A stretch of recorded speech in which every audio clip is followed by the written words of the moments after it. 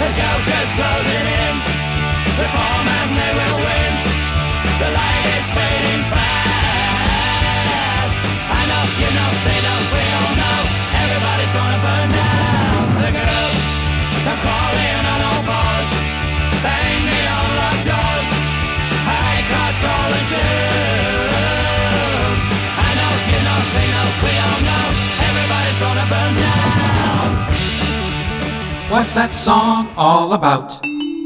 Poker is the fifth track on Face the Music, first song on side 2. The working title was Joker. It was recorded in May and June 1975 at the Delaine Leia Studios, with the strings and choir added at the Munich, Germany Musicland Studios. Jeff Lynne gets writing credit. The lead vocals throughout the song are sung by bassist Kelly Crockett. In January 1976, John Ingham wrote, "Poker rocks along with murderous intent despite cornball lyrics." In a 1989 issue of ELO fanzine Face the Music, Andrew Whiteside wrote, Richard burned his fingers off in Poker. From the opening riff, Poker literally bursts out of the speakers, like some crazy amphetamine fantasy of Status Quo and Emerson, Lake and Palmer. Richard's solo is nothing short of breathtaking, nor is Bev's drumming far behind, propelling Jeff and Kelly's staccato vocals into previously undreamt of levels of aggression. A brief interlude. We catch our breath, before Jeff's buzzsaw guitar signals more machine gun drumming and keyboard pyrotechnics, leading to a truly glorious finale. In this writer's opinion,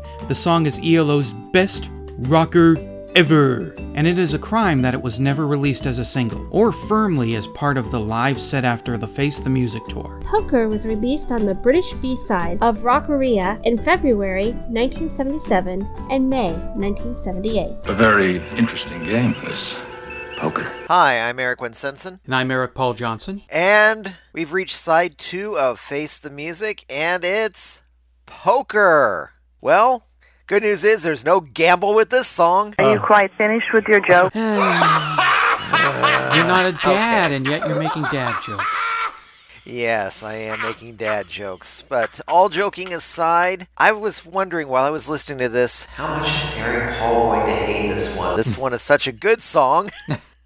It's such an actual rock and roll song on here, along with all the prog stuff, and you got those strings in the back, and you got that synthesizer all over the place on it. And Kelly Crockett is actually doing the lead vocals on here. And you couldn't have told me it wasn't Jeff Lynne if I didn't know. Mm-hmm. But still, he's wonderful. Maybe he's a little bit more English sounding. Maybe that's about it, is that he is a little bit more English sounding. It doesn't sound like he's trying to do the old thing with hiding it with a little bit of an American accent. Right. But otherwise, this thing just comes together, and I can't believe they didn't do this as a single. This would have been an awesome single off of this particular album. And one of the main things is that they get so much into here, and it does not overstay its welcome. Well, you got it right. I have always hated this song. It's just distortion and screaming, and it's noise. I'm afraid you're just too darn loud. Actually, I'm full of crap. I loved this song the very first time I heard it, when I bought this album in March 1984. It is such a stone-cold rockin' song. I mean, it just starts off like you're hitting a wall of hard rock. The guitar sounds great, and it lets you know right up front this song is not going to mess around. I didn't know early on that was Kelly. I thought, oh, that's Jeff. He's singing a little bit higher, almost like he's sped up his voice a bit, but not enough to be ridiculous sounding. It wasn't until like a couple years later that, okay, it sounds different because it's Kelly's voice. A rarity in the post-Roy Wood era of ELO, where Jeff is not singing lead at least through the whole song. I love Richard Tandy's synthesizing. That is so freaking cool. The strings are great. I love the swirling strings just before the whole song wraps up at the end. There is absolutely nothing bad that I can say about the song. And yeah, it's not so long that it's like, all right, I get it. Rock and roll, let's wrap this thing up.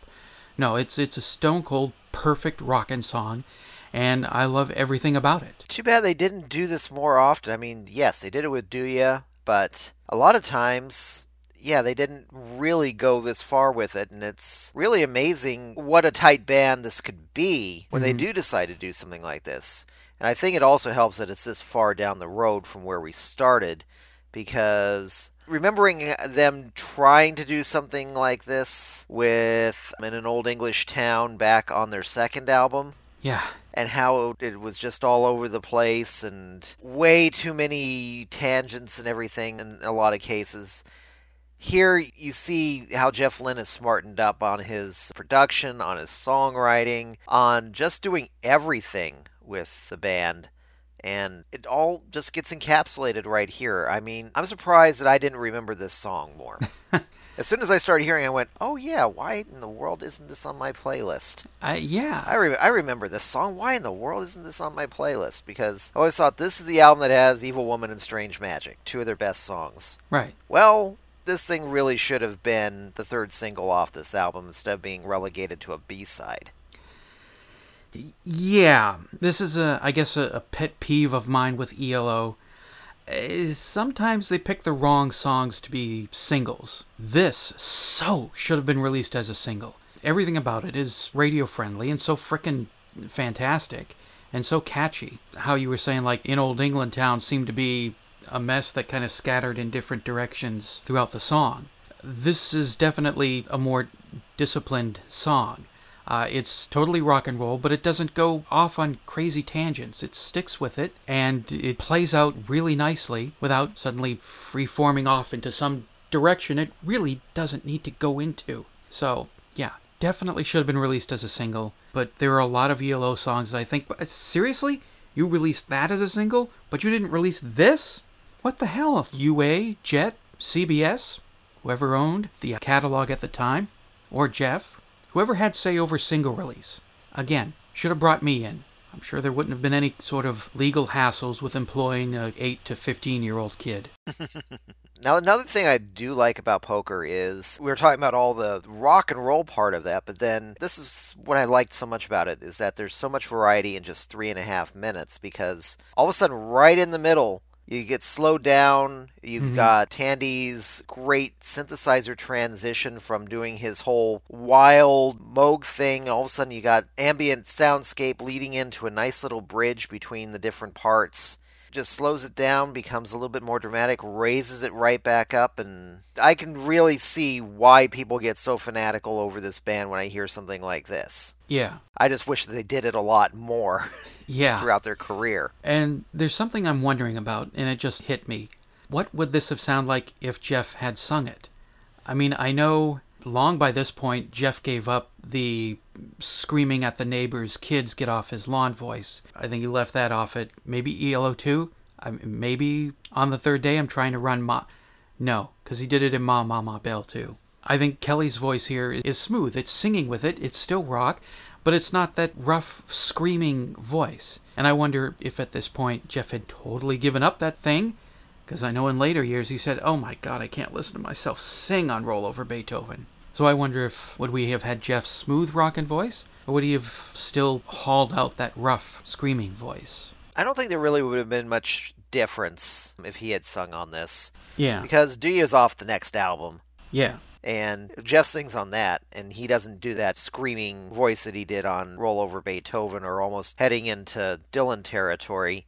He manages to do a smoother vocal than he actually did on the original version of Do Ya. Yeah. And so that's probably why I couldn't tell the difference, really, to tell you the truth, without finding out that it was Kelly singing on this one, is because I don't think that Jeff Lynne would have really done it any different. Yeah. But I think it is a good thing that he's allowing other members to get in there and giving it some variety. Yeah. But I don't necessarily think that's a bad thing that the voices are similar. I mean, Phil Collins and Peter Gabriel were not that too dissimilar in vocal style when they were in Genesis. And same with Richard Wright and David Gilmour in Pink Floyd. Their vocal style sometimes is really hard to tell which one it is because their vocal style is almost the same. Yeah. Unless you're watching them in concert, or you know because you are that obsessed with them, you know who does the vocals on what. It is really hard to tell the difference. And that, I think, that's also what sometimes makes some of the best bands actually mesh.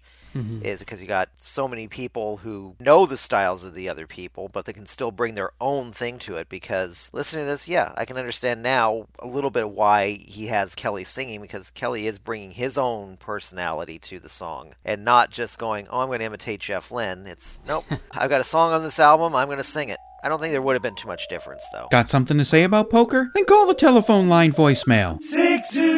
623-850-3375.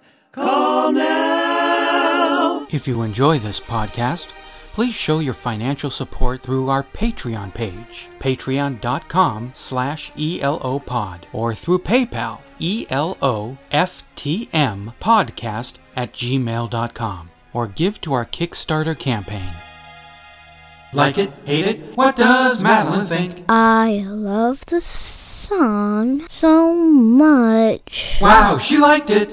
Taste the Music, an Electric Light Orchestra song-by-song podcast, is a production of Radio Trolla Entertainment Assorted Deli Meats Amalgamated. You can contact us by voicemail at 623-850-3375 or email us at eloftmpodcast@gmail.com. Keep up to date on the show by joining our Facebook group and spread the word about the show by sharing the link or giving us a quick rating on iTunes. You can financially support the podcast and get some goodies at patreon.com/ELOpod. Next week, episode 047, Strange Magic.